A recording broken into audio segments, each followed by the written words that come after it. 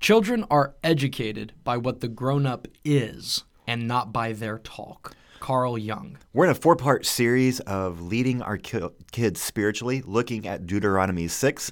Lesson 1 was love the Lord with everything you are. Lesson 2 is teach them every chance you get. Lesson 3 is be aware of false gods. I'm Taylor. And I'm Brian. And this is the Echo Podcast, where we are looking for truth in the noise.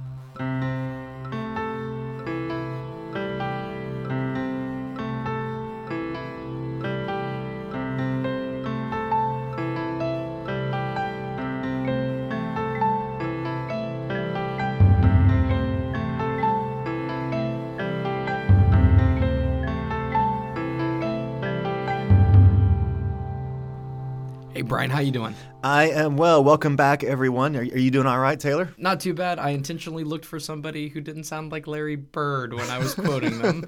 If you missed the last episode, well, you missed it. You missed something. Go back and check it out. Yeah, so I'm enjoying this episode. I hope this is helpful for parents.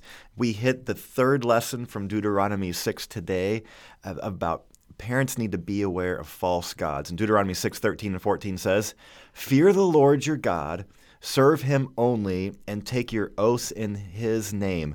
Do not follow other gods, the gods of the people around you." Yep. Man, there are lots of gods around this week. What would be some examples? Money, comfort, politics, identity, anything that ultimately shapes your identity more than your relationship with God, that's an idol. I think one of the temptations for parents is to want to give our kids more than we had or better than we had, so much so that we give them anything they want.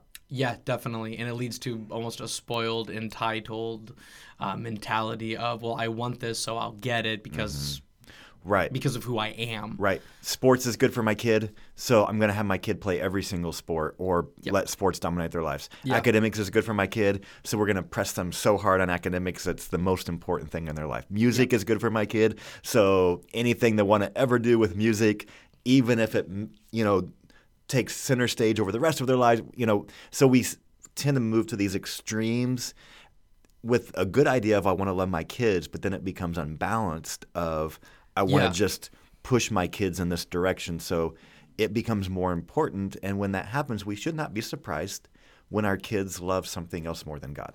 Yeah. The fact that we continue to push them to be better people or to learn certain skills or develop certain abilities, we also need to take a step back and ask ourselves, okay, but what's the lesson behind the lesson? What's actually happening in what we're doing? There's nothing wrong with saying, I want my kid to be happy. I want my kid to be successful. I want my kid to be victorious. There's nothing wrong with that. The problem is when that becomes the only thing that you're wanting to achieve in their lives for them. Because I want my kids to be happy, then we're going to say yes to this. Yep. Or we're going to pursue this. And that becomes the main thing. But the problem is sometimes we hear preachers kind of say things like this. Yep. A little bit. If God wants you to be happy and successful and everything good. Hey, if you love God, only good things happen. Yeah. That's not true, but that does seem to be one of the, quote, selling points of American Christianity. And here's the thing. I like what Betty Davis said. If you haven't been hated by your child, you're not a good parent. and there's a grain of truth in there. Like, obviously, we're not trying to antagonize our children. The Bible is very clear. Don't provoke your children to anger. Don't on purpose be mean, harmful, belligerent. Don't do that. But you're raising a child who's a sinner, and if you're going to point them towards God, there is going to be some pushback. There are going to be some things behind that, but you keep focusing and keeping the main thing, which is loving God and keeping him at the forefront. That doesn't mean don't enjoy other things, but keep the main thing. Yeah, coming back to what is God's greatest hope in my life? What is God's greatest dream for my child? And that greatest dream is that they would love the Lord. Yep. And that they would, the second greatest would be like it, that they would love the neighbor as themselves, that they would be people of love. Not only are these commands, but they're going to be realities one day. There's going to come a point when our love for our neighbor is indistinguishable from God's love for our neighbor. Mm-hmm. That's going to happen. Yep. So are you practicing that now? Yeah. And at some point in your kids' lives, things are going to go south. Yep. It's not going to go the way you planned. They're going to lose their health or their wealth or their comfort and their safety nets. And where will they turn in that point? Well, hopefully it won't be a crisis of faith. Yeah. It may be a crisis, but it won't be a crisis of faith because their faith will be in the Lord, and the Lord is always secure and always good, even when the rest of life is rocky. Yeah. I like what Immanuel Kant says. He says that we use things, but not people. Yeah. And if we're not careful, we can teach our children to use whatever means they have at their disposal for their own happiness, their own security, their own pleasure, and that includes people. We don't want that to happen. We want them to use the resources and the abilities that they've been afforded. At the same time, they're going to love their neighbor. Well, our hope is that they would love their neighbor and that they would love God, that they wouldn't try to use God to make much of themselves, and that they wouldn't use people for their own benefit and their own well-being. By doing so, they're creating idols. Yep.